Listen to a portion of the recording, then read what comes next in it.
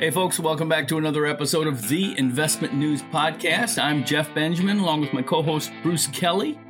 This week we've got a couple of great guests. We've got Mindy Diamond, founder and CEO of Diamond Consultants. She's a veteran recruiter in this space.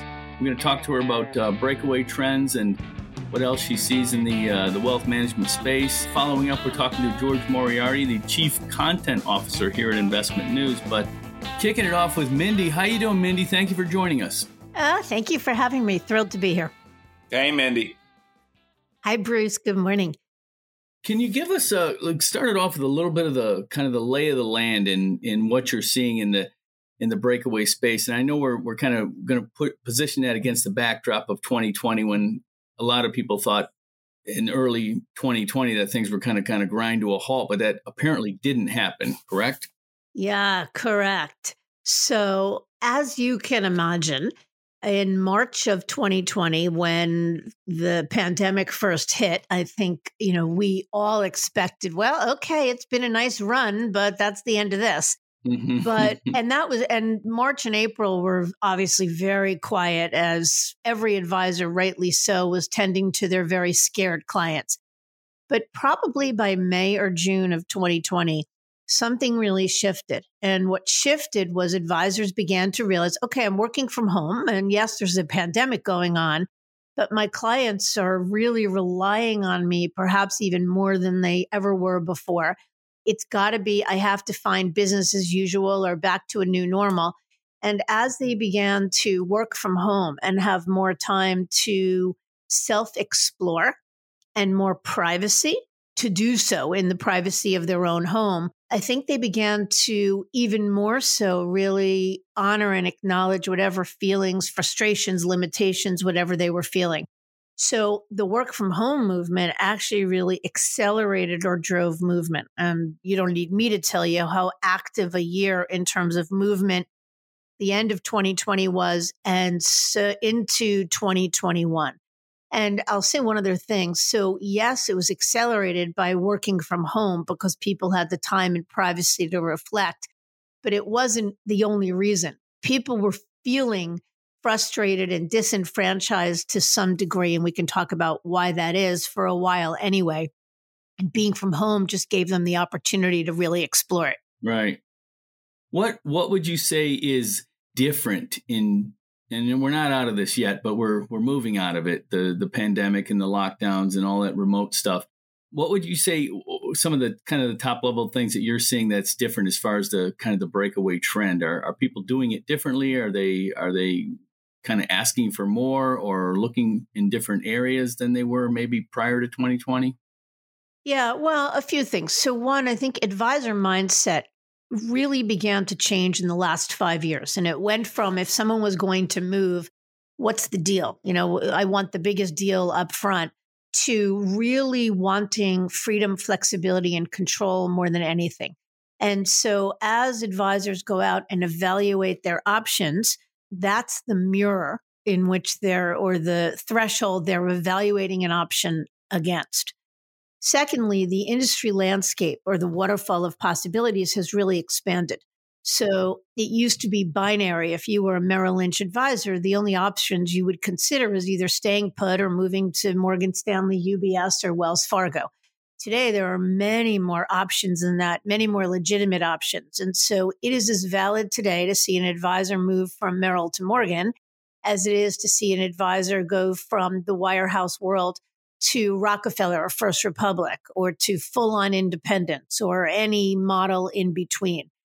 So the other thing is that where people are going has become much more fractured, meaning people ask me all the time, who's the biggest winner in this race for top talent? And the answer is there isn't one. It's all over the map. And it's really driven by how an advisor wants to live his or her business life. It's an exciting time to be an advisor. Mm-hmm. Bruce, do you have something for Mindy? Yeah. Hey, Mindy. So nice to have an opportunity to kind of chat with you just kind of casually here. I feel like I know your whole family, I've spoken with your husband. I speak with your son, Lou, frequently. And I hope if it comes around where I'm speaking with your grandchildren, about recruiting and stuff. It's, put me out to pasture and shoot me. Yeah, and then we've all been around too long. That's true. So I hope that doesn't occur. I think it's kind of fascinating. Again, I hate to harp on this, but, Jeff and I have been around forever in this business, going back 20 plus years. And when I first started calling recruiters and you and others, when I started, here's a list of the 10 recruiters to call, right? Michael King, Rick Peterson, that kind of thing, and try to find out what's happening inside UBS or Payne Weber, even UBS Payne Weber, right? If I said to someone, oh, would this broker want to go to LPL, or would this broker want to go to AIG Advisor Group, or would this broker want to go to set up his own RIA? People like you, not you necessarily, but big time recruiters would laugh at me, because there was no, I guess you call it value proposition for the advisor. So many people back then, they were tied to Merrill Lynch or Morgan Stanley or Bear Stearns, right? With the golden handcuffs, so-called, the stock options, right? And the deferred comp. And then that kind of blew up in 08 and 09 when people's stock became worthless, right? And then it allowed advisors to kind of, at these big banks, to kind of look around more and have more of a selection or more of a thought. And we've just seen, hundreds of advisors leave Wall Street every year for different types of workplaces. How do you think of all that, and what's happened in the past, 20 years or 10 years as Wall Street, even though Wall Street has the biggest, Morgan Stanley, UBS, Wells Fargo, Merrill Lynch, they have the biggest clients, definitely. They're still hemorrhaging advisors. Yeah, well, good question. So that's a big question. So I think what's changed the most is that the financial crisis of 08 really was a turning point. It made advisors look at their firms, and they began to become kind of globally disenfranchised, distrustful or mistrustful of senior leadership. And it's when the drumbeat of the word fiduciary became really mainstream. I mean, fiduciary was always a word that was batted around within the industry, but it wasn't written in the New York Times or the Wall Street Journal. And as the word fiduciary and what it meant that an advisor really needed to do, clients began to expect that advisors needed to do what was solely in the best interest of the client. That's what really began to turn the tide. And advisors began to be open to other models, began to say all of a sudden, this can't be all there is. And at the same time, almost simultaneously, you had a lot of smart leaders who came from the wirehouse world, many of them, who began to look at this and say, okay, so we've got a group of disenfranchised advisors. We've got clients that are expecting more from their advisors. There has to be another way. So I remember Elliot Weisbluth, just after the financial crisis, coming to my office in Chester, New Jersey. From Hightower, of course. Yeah, exactly. Right? Before Hightower was launched, and pitched the idea of Hightower to me. So when would this be? Like 2009, 2010? Something like that. Yeah, I can't tell you the exact date. But it was, before Hightower launched. And I said, that's ridiculous. There's not a quality. It sounds like a great idea, but no advisor is going to leave a name brand like Merrill or Morgan or UBS to go to a name they've never heard of. Hightower. What's Hightower? But he proved me wrong in a big way. And say what you like about Hightower, it really was sort of the maverick or the impetus for a lot of these newer models that proved that it was about the model, not the name. It definitely was one of them. It definitely was one of them. For sure. And if you could build a model that could solve for all the things that advisors were missing or looking for, one, the ability to monetize upfront, because lots of people might have had interest in independence before the financial crisis, but what stopped them from going there was a turnkey solution to get there. Nobody wanted to go through the brain damage of having to figure every single thing out for themselves and build it from scratch. And they wanted money. They had all this unvested deferred comp, and they lived in a world where they're used to being incented by big transition packages. And to move with that, it was just a non-starter. So these models. And Hightower was initially offering stock to people, though, right? Correct. So Hightower's initial model, it's very different now, but Hightower's initial model was really the first of the models that offered 100% of an advisor's trailing 12 in cash and 100% in equity. And of course, a lot of people look at it. So you got to own a piece of the business, in other words, if you were an advisor. Yep. Yeah. So you're betting on yourself, essentially, right? Well, you're betting on yourself, and you're betting that by joining this community of advisors that the equity will be worth something more than a lottery ticket. And that was really the beginning of these models that said, essentially, if you build it, they will come. And they are coming in a big way. And then, of course, First Republic and Rockefeller took all that and really turbocharged it. Right. So how much of your work these days is, compared to, say, the past, is in the past, I imagine, in, say, 2005 or 2006, pre-credit crisis, 80, 90% of your business or 100% of your business would have been moving advisors between wirehouses. And how does that, if that's accurate, and then how does that stack up with today? Yeah. So, we've always been a firm that's been about being nimble and always 100% about where the advisors are or what the advisors are about. So when I first started the business almost 25 years ago on my bedroom floor, I might add, my first and only client, it's true, but my first and only client was Morgan Stanley. And as much as I believed in what Morgan Stanley was doing, and it was right for many advisors, I began to realize quickly that you couldn't always put a round peg in a square hole, and it wasn't right for everyone. So early on, I began to really expand my client base, if you will. But in the last decade, our business has gone from moving advisors, wirehouse to wirehouse exclusively, because that's just all there was in those days, to it's as likely for us to move an advisor today between or among wirehouses as it is to move them to a boutique firm, a regional firm, independents. And even we do a ton of M&A even within the independent space. Once an advisor is already independent, now looking to either buy or sell or merge or whatever else it is. The so-called tuck-in, I guess. Yep, a tuck-in. Yes, but the business has changed a ton. Right. What are you seeing as far as compensation models? How has that evolved, or is it evolving? Yeah, so, well, first of all, I think that probably the biggest concern amongst every wirehouse advisor is that as these big firms fight for more control and change comp, that eventually they will move to a salary bonus compensation model, which is the death knell for any sort of entrepreneurial spirit and any sort of, making really great money. That's every wirehouse advisor's worry. Yeah, we did a big story about that a couple years ago, and it got a tremendous response. Exactly. So here's what I would say. I do not think that in the lifetime of any advisor listening to this, likely, that moving to salary bonus is going to happen. But I do think that the notion of a death by 1,000 paper cuts is possible, and that the big firms will continue to cut costs and will continue to mess with comp, because they hold all the cards. They've got control. As long as you're an employee, you're not in control. With that it's all about the fight for the client, right? Which is the firms believe that they own the clients, and the advisors believe they own the clients. Which is the eternal,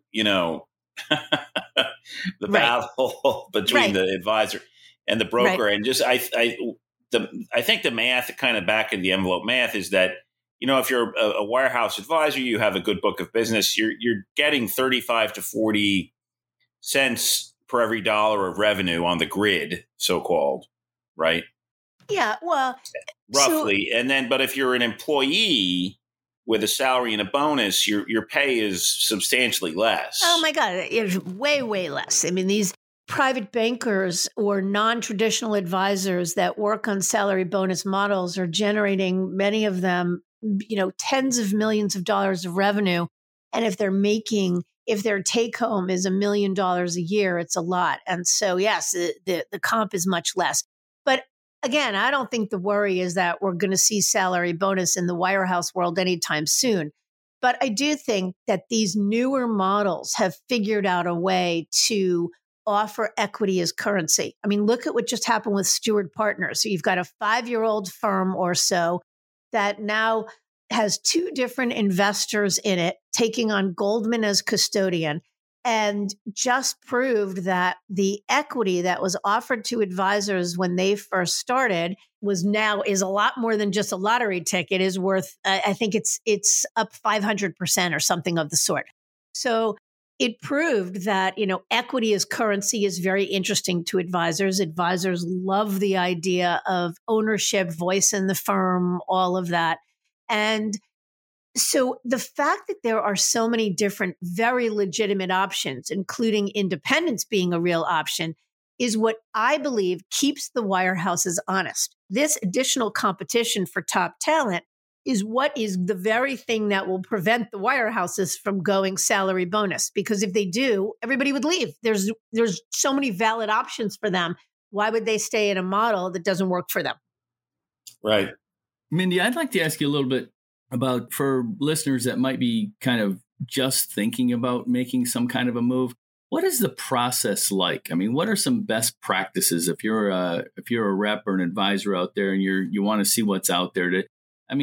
Do people just call you and you do the work, or do they have something in mind? And what exactly does that work look like from your perspective? Yeah. So first of all, I think a lot of advisors, when they begin to get curious or a little more than frustrated, are willing to take calls from representatives from other firms or from third-party recruiters like me. The mistake that they make, I think, is to take those calls sort of randomly and haphazardly, unstrategically, and a lot of times unthoughtfully. What I mean by that is not having given a lot of thought to what they want. So when we work with an advisor, the first thing we do is talk them through what we call a self-assessment. It's something we created that it's not meant to be homework, but it asks a lot of really important questions. What are your goals? Do you see yourself where you are 5 years from now? What are the things that are frustrating you? And to what extent are they limiting your ability to get it done, whatever it is? What are the things you'd like to be able to do for clients that if you could, how much more do you think you'd grow? Are you and your partners on the same page? How much independence or autonomy do you want? What's most important to you? Transition money or equity or growth or something of the sort? I mean, lots of questions like that. And what we find is that when they're pivotal and critical, most advisors don't take the time to ask themselves those questions. But when they ask those questions and answer them, then they've got a much greater clarity about what they're looking for.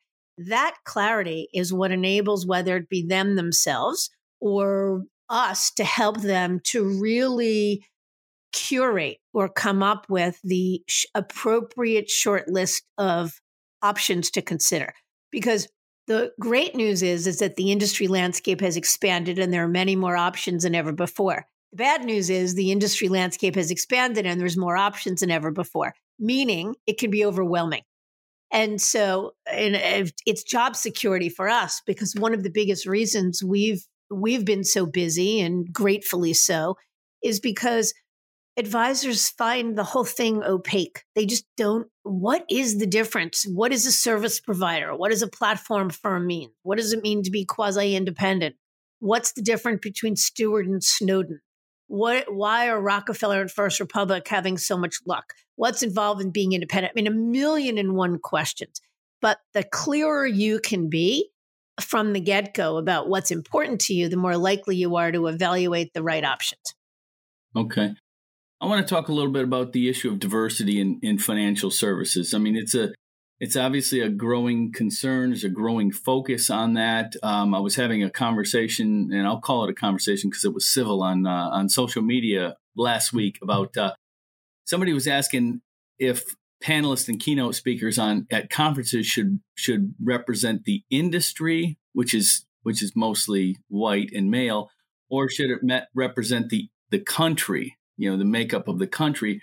And somebody who's a very outspoken person on the issue of diversity said it should represent the country because that's the aspiration of the industry. With that as kind of a foundation, I want to ask you, Mindy, what do you see from the recruiting side? Is it a priority among companies recruiting advisors, and should it be? And how much of a focus is it that you're seeing out there?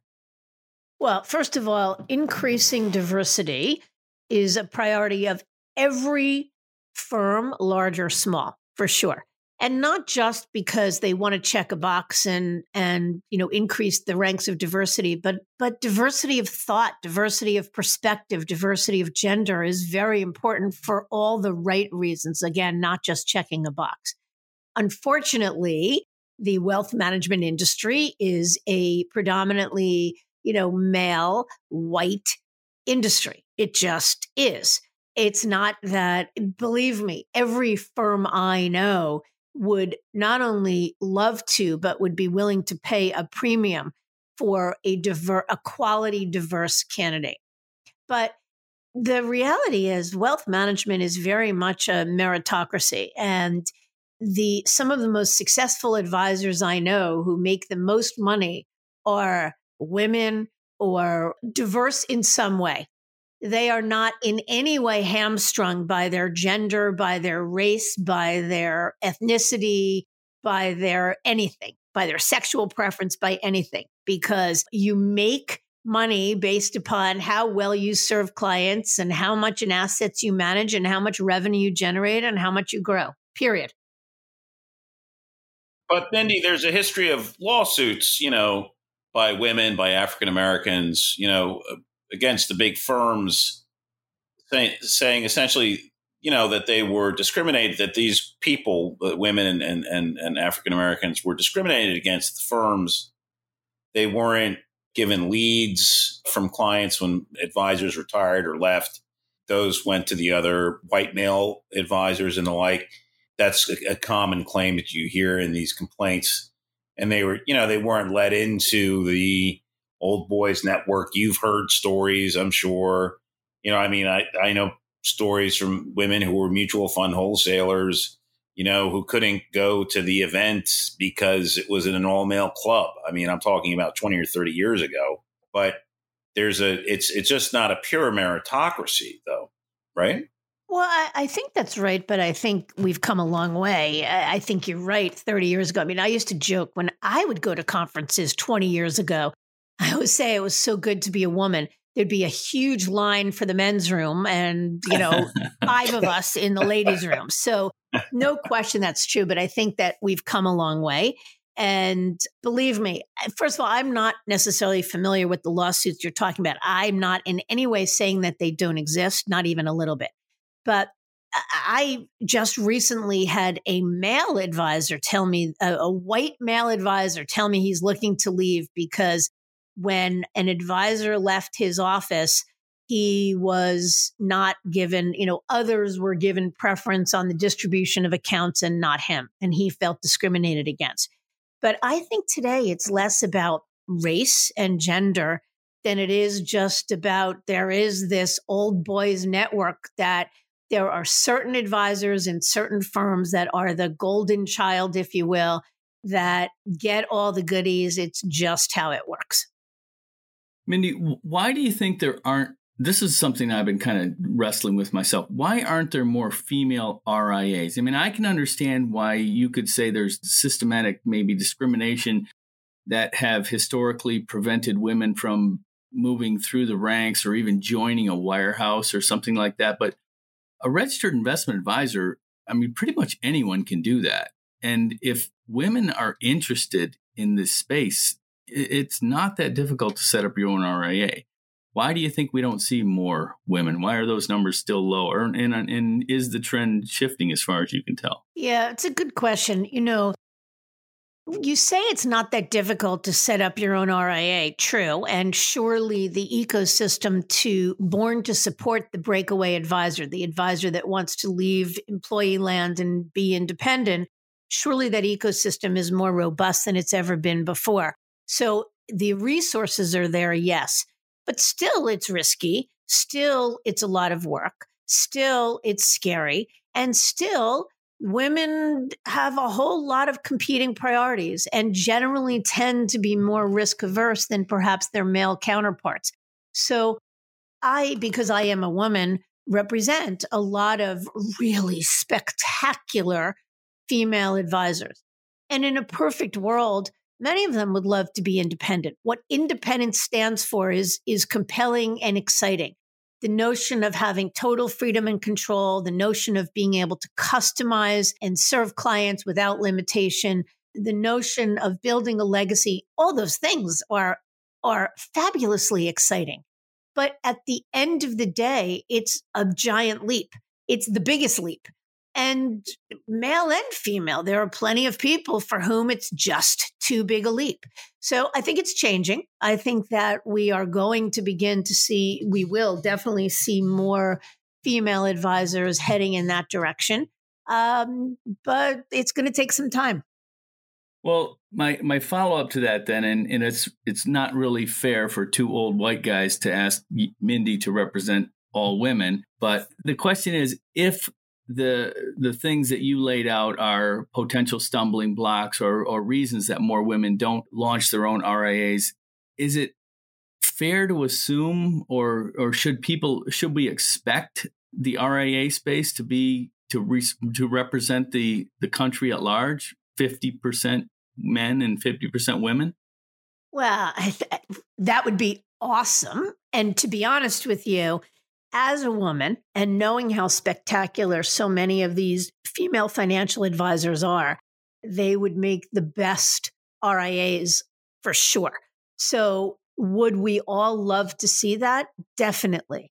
But I think that's probably, to get to 50% is probably unrealistic because there just aren't that many female financial advisors in the industry. Now, for sure, every firm, independent or otherwise, wirehouse, regional, independent, all of them are working hard to change that, to add to their diversity ranks, to make sure that their trainee classes reflect a more diverse population, et cetera. So hopefully, yes, it will change over time. Okay, good stuff.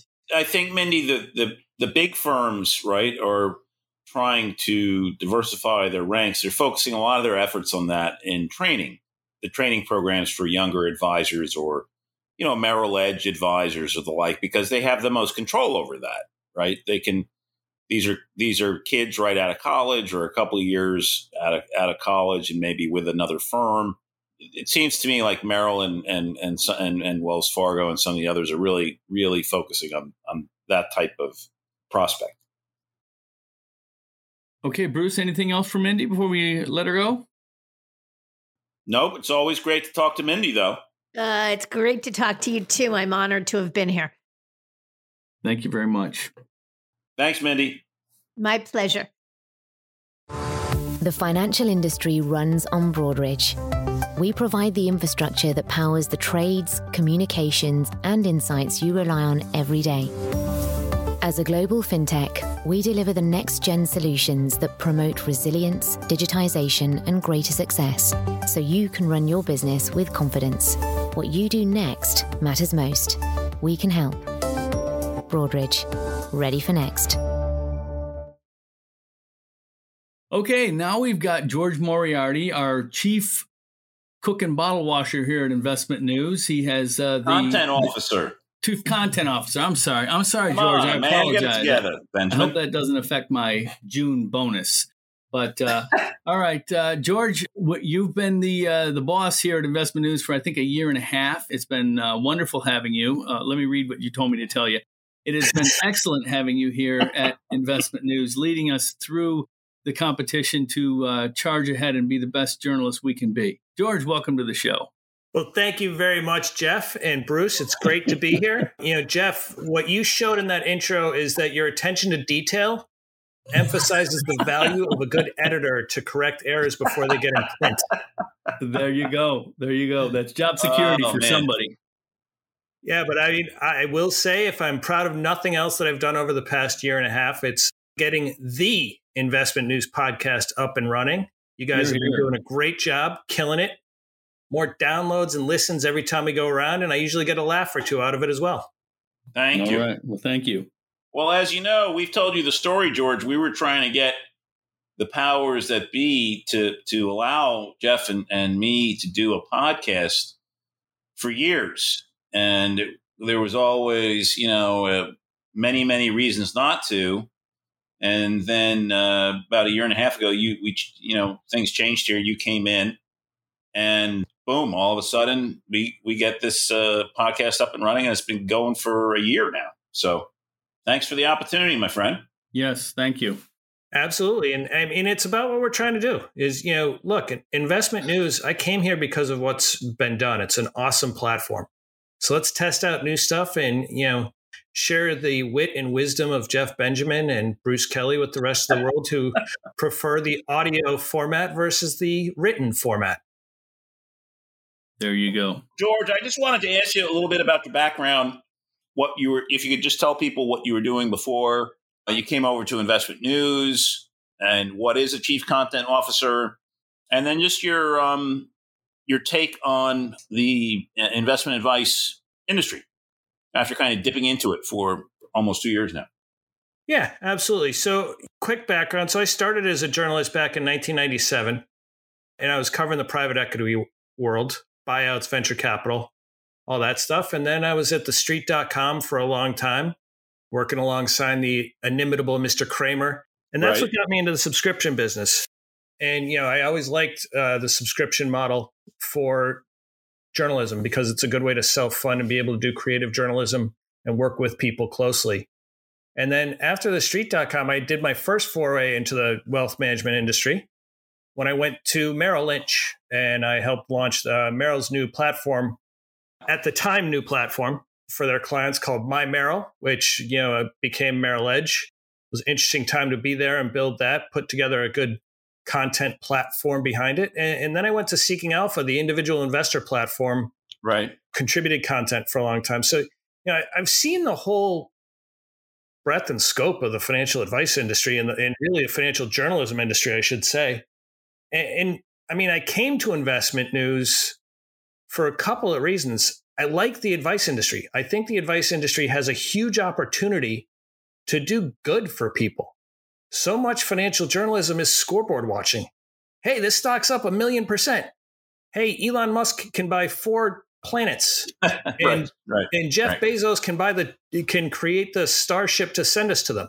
Like that sort of scoreboard journalism is fun, but the kind of work that's happening at Investment News and the kind of thing that the advice industry does that's good is really important stuff to help people figure out how to retire, how to manage themselves. And there's a lot of advisors doing really good stuff, helping with financial literacy.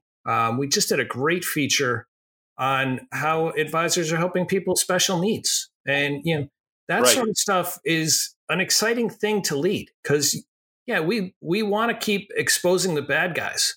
But this is a case where if there's a bad guy out there, that's not the whole story because they're undermining the good work that happens across the industry.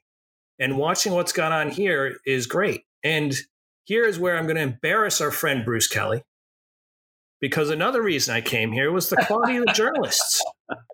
And I have it on good authority because I was on the platform when they announced the winner, that Bruce Kelly is a 2021 Neal Award winner for Best Commentary for his On Advice column. So that's the sort of work that goes on here in Investment News. And Bruce, congratulations. And tell me a little bit, because I'm going to turn the table on you. Mm-hmm. How have you, as the On Advice columnist, award-winning On Advice columnist, seen the industry change? And what do you think is next? Well, I really think what was being pitched. Well, let me back up first. Thank you very much for the nice words, George. Investment News and I have been chasing a Neal Award for quite some time. I think I've been nominated once or twice before, and so it's really gratifying. It's an as I said on Twitter, I tweeted at the time, it's both an honor and a pleasure to win a distinction like this, and it's gratifying professionally for myself, and it's great for our whole team, I think. the advice business really is changing from the transactional nature of commissions and products, into much more, planning and paying a fee for, an annual 1% fee or a fee for advice or a fee for planning is becoming kind of the expected and accepted norm these days. And 20 years ago, people were preaching that gospel, and it's both Professor Benjamin and I both started here in 2000, if you can believe it. He in March of 2000 and me in April of 2000. I think neither one of us would have believed we'd be here for 21 years, but we have been and enjoyed it. And I know I've enjoyed it tremendously. And what was being preached at 21 years ago is actually becoming a reality. So I think that's really, it just shows in trying to shift a culture, right? Because if you remember, the 90s were all about, tech stocks and pets.com and tech stocks blowing up, right? Oh, yeah. And Stratton Oakmont, the Wolf of Wall Street, Stratton Oakmont, and pumping commissions. And now the industry really has changed enormously. There's still a fight for clients, right? Control over the client. Who owns the client? The advisor or Morgan Stanley, right? The advisor or Merrill Lynch. And that's as old as time. That will always go on. But, the financial advice industry really has carried through on that change to a certain extent. It still has a long way to go. There's still abuses in sales of commission-oriented products and the like. But that's my, 30,000 feet takeaway. Yeah. And that's a little bit of the tale as old as time, right? Like you can't make that go away. Now, but when I think about it, and Jeff was just instrumental in leading our RIA summit and all the activity continuing to go on in the RIA world. Does the growth of that RIA business, and maybe this is one for you, Jeff, since I've apparently taken over hosting this podcast and you guys are just going to answer my question. You're the boss. But Jeff, you're plugged into that RIA. Are the RIAs expediting some of the speed of that transition that Bruce is talking about? Well, I think the RIAs are the transition. This is an industry, keep in mind, that is still struggling to identify itself as a profession. And, some people would argue that it's not all the way there yet. Some would argue that it is there, and everybody defines profession in different ways. For example, you could say that journalism is not a profession because of the fact that there are no standards or requirements to be a journalist. Nor should there be. Well, as a political science major, I'm offended by that. Right, exactly. There you go. So anyway, but as far as the evolution, Bruce is right. I mean, it has moved vastly away from transactional-based sales, which some people tried to, migrate toward fee-based by calling it transactional-based advice. The industry is now largely fee-based or wanting to be fee-based, but now there's pressure on that being maybe needs to be pushed back or pushed away for something that is less conflicting and less focused on the size of the portfolio, because the industry, as it continues to evolve, it's trying to become financial planning and financial advice and not just investment advice, because the investment part is quickly becoming a commodity and it's cheap. And I hate to say this, but it's pretty easy, but yet a lot of the industry is still basing their fees on on the size of your portfolio. So that's where I see it going next. It has to get away from those asset-based fees, but there's a ton of inertia there because I think something like 70 or 80% of the industry charges asset-based fees for at least some of their clients. Yeah, and it really is that's another thing that we're watching, and that you can see more of the work that we're doing appear, the convergence of everything around wealth. It's less, hey, how much money do you have? How can I make it grow? It's more, how much money do I have? How much money do I need? How do I take care of myself when I get older? That full suite of service, it's much more a product of and a project of life care as much as wealth care for the folks who are really, in my opinion, doing it well, because they have to take care of different situations. The scary part to me is that there are still a lot of advisors, if you want to call them that are out there still managing portfolios for the most part and calling themselves financial advisors. And it just seems like a disservice to the people what they've always done, that are paying that 1% fee for portfolio management and not getting all these other things that the more holistic advisors are trying to provide. I mean, there's a lot of advisors now that just outsource the asset management, say we can have somebody else do that for you, and you're not going to suffer at all. And we're going to do things like help you make sure that you've got the insurance products you need or the type of insurance you need, and you've got a retirement plan, and you've got an estate plan and a trust and all that other stuff set up for you, which is, to me, the important stuff. Because in order to have some money to manage, the work really lies on the individual client to somehow produce that kind of money, either by saving a lot and spending less or magically making a lot of money. Yeah, I mean, it's an old tagline, and I don't recall which Merrill Lynch leader applied it when I was there. But, the holistic advisors, you said, they called it the essential relationship. And that's really what it should be for it to be doing good by the client, right? Right. So what else can I tell you, gentlemen? It's such an honor to be on the Investment News Podcast. What do you got for me? Well, final question for me, George. What do we got coming up at Investment News that the audience might want to know about for the second half of the year? Second half of the year, we got a bunch of stuff. We are, of course, we have so much activity in the retirement space, between our written content with Ed Slott and Emil Halle, who I know has been here before me a couple times, not that I'm bitter, and Mary Beth Franklin. We've got our Retirement Income Summit coming up. When is that? And is there going to be an in-person part of that? In person in the fall, yes. Oh, awesome. Yep. We are getting back to live events. We're looking forward to it. We we think we're going to go somewhere warmer climated for that. Okay. Traditionally, we've been in Chicago in the summertime. I think given that it's going to be a little later in the fall, we're looking southern so everybody can pack their shorts and come on down for that. But those details will be up soon. And, another one in a big area of focus for the company, we've got our annual ESG summit coming up in December. That's our summit and film festival. Our producer here, Steve Lamb, is always intimately involved with that film festival. This will be the third year running. And, we're just really looking forward to closing this year out. We're returning to normal. We're seeing people. I was in the office yesterday for a meeting with the events team. We had 10 people in there. Everybody was so happy to see people again. It was great. That's great. And we're gonna be in person. We've got another RIA event coming up. That one will be virtual.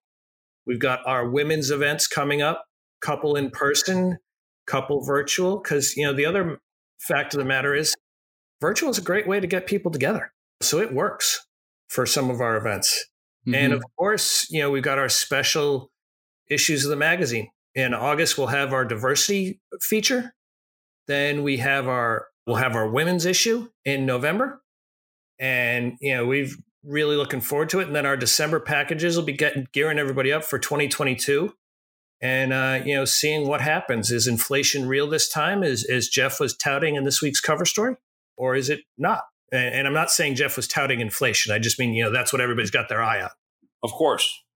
Jeff would never tout inflation. He's far too responsible a journalist for that. That's right. Hey, George, I got a question for you before we let you go. We've written a lot of stories about this, about the financial advice, wealth management, financial services industry, what they learned from 2020 from a business management standpoint. Mostly the industry and most of the world learned that a lot of jobs can be done virtually, a lot of office space not necessary. What have you learned as the chief content officer in Investment News about what you experience with managing people that worked remotely for almost the entire year, and still for the most part. And then I think even Nicole Casperson, you hired her without even meeting her in person, which it turns out to be a huge mistake, obviously. But I'm not going to hold that one against you. But talk to us about that. I mean, that aspect of it, trying to keep everything in line without being able to see people. So it was interesting because, for 8 years prior to this, I managed a remote workforce that was, not just remote around the U.S., it was remote Israel, India, and around the U.S. So I was accustomed to it. And when I took the job and was back in the office, I quickly became accustomed to that office routine of seeing people, being able to say, hey, Bruce, I got an idea. What do you think? But two things I learned. The first is if you're going to manage a team and adjust during a pandemic, have the quality of team that I inherited at Investment News. Because I don't know if you guys have ever said this. I'm pretty sure you haven't. But it was March 12th, a Thursday, that we went home with our computers and said, all right, folks, we're shut down for 2 weeks. I think that was the expectation. Mm-hmm. Yeah, I remember that. What folks behind the scenes may not know is March 13th was a production day for a 20-plus-year-old physical edition of the magazine that had never been put to bed virtually. So it turned out we could do that. And we could do it well. And it went seamlessly. We never missed a deadline during the adjustment to the pandemic.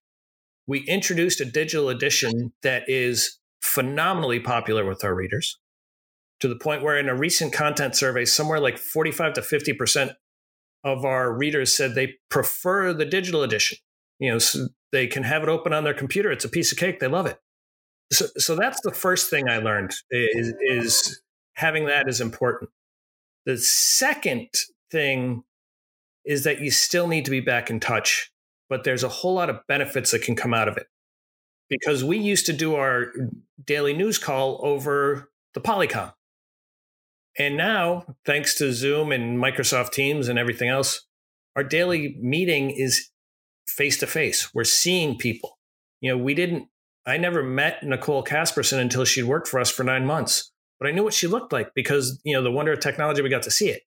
But now she's been in the office a couple times, having conversations. I'm ready to get back. I'm ready to have our next editorial gathering, be everybody in the room again for a couple days, go out to dinner, and take advantage of that opportunity that being in person provides, but absolutely learned that it's not essential to be there and that you can do this all virtually.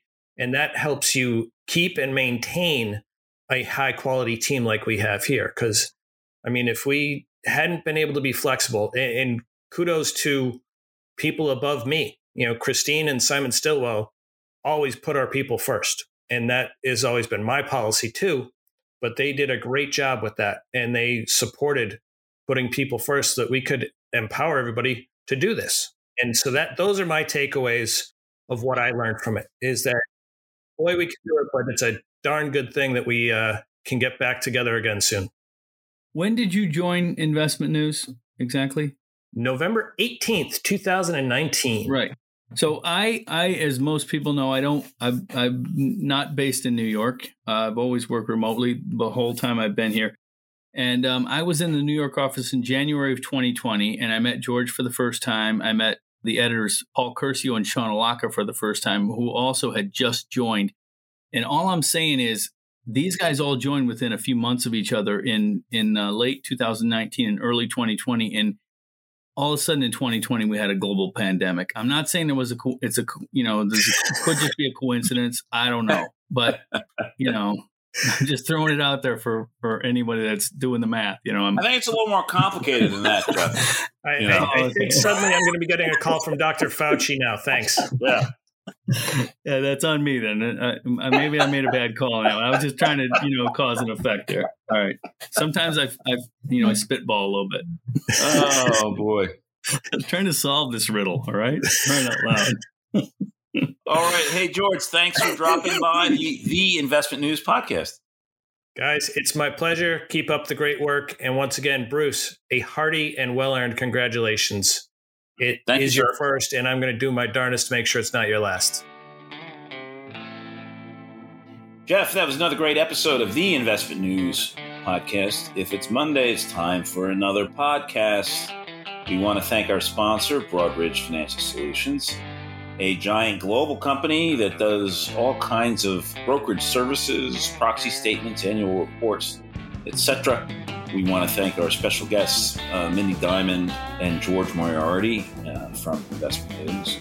We also want to thank Stephen Lamb, our very fine producer. You can find this podcast at investmentnews.com, of course, as well as all the other locations where you get your podcasts. That's Apple, Spotify, Google Play, Stitcher. Leave a review on Apple. Follow us on Spotify. If you want to reach Jeff, reach out to him on Twitter. His handle is @BenjiWriter. Me, I'm @BD News Guy. Stay tuned because we'll be talking to you next week.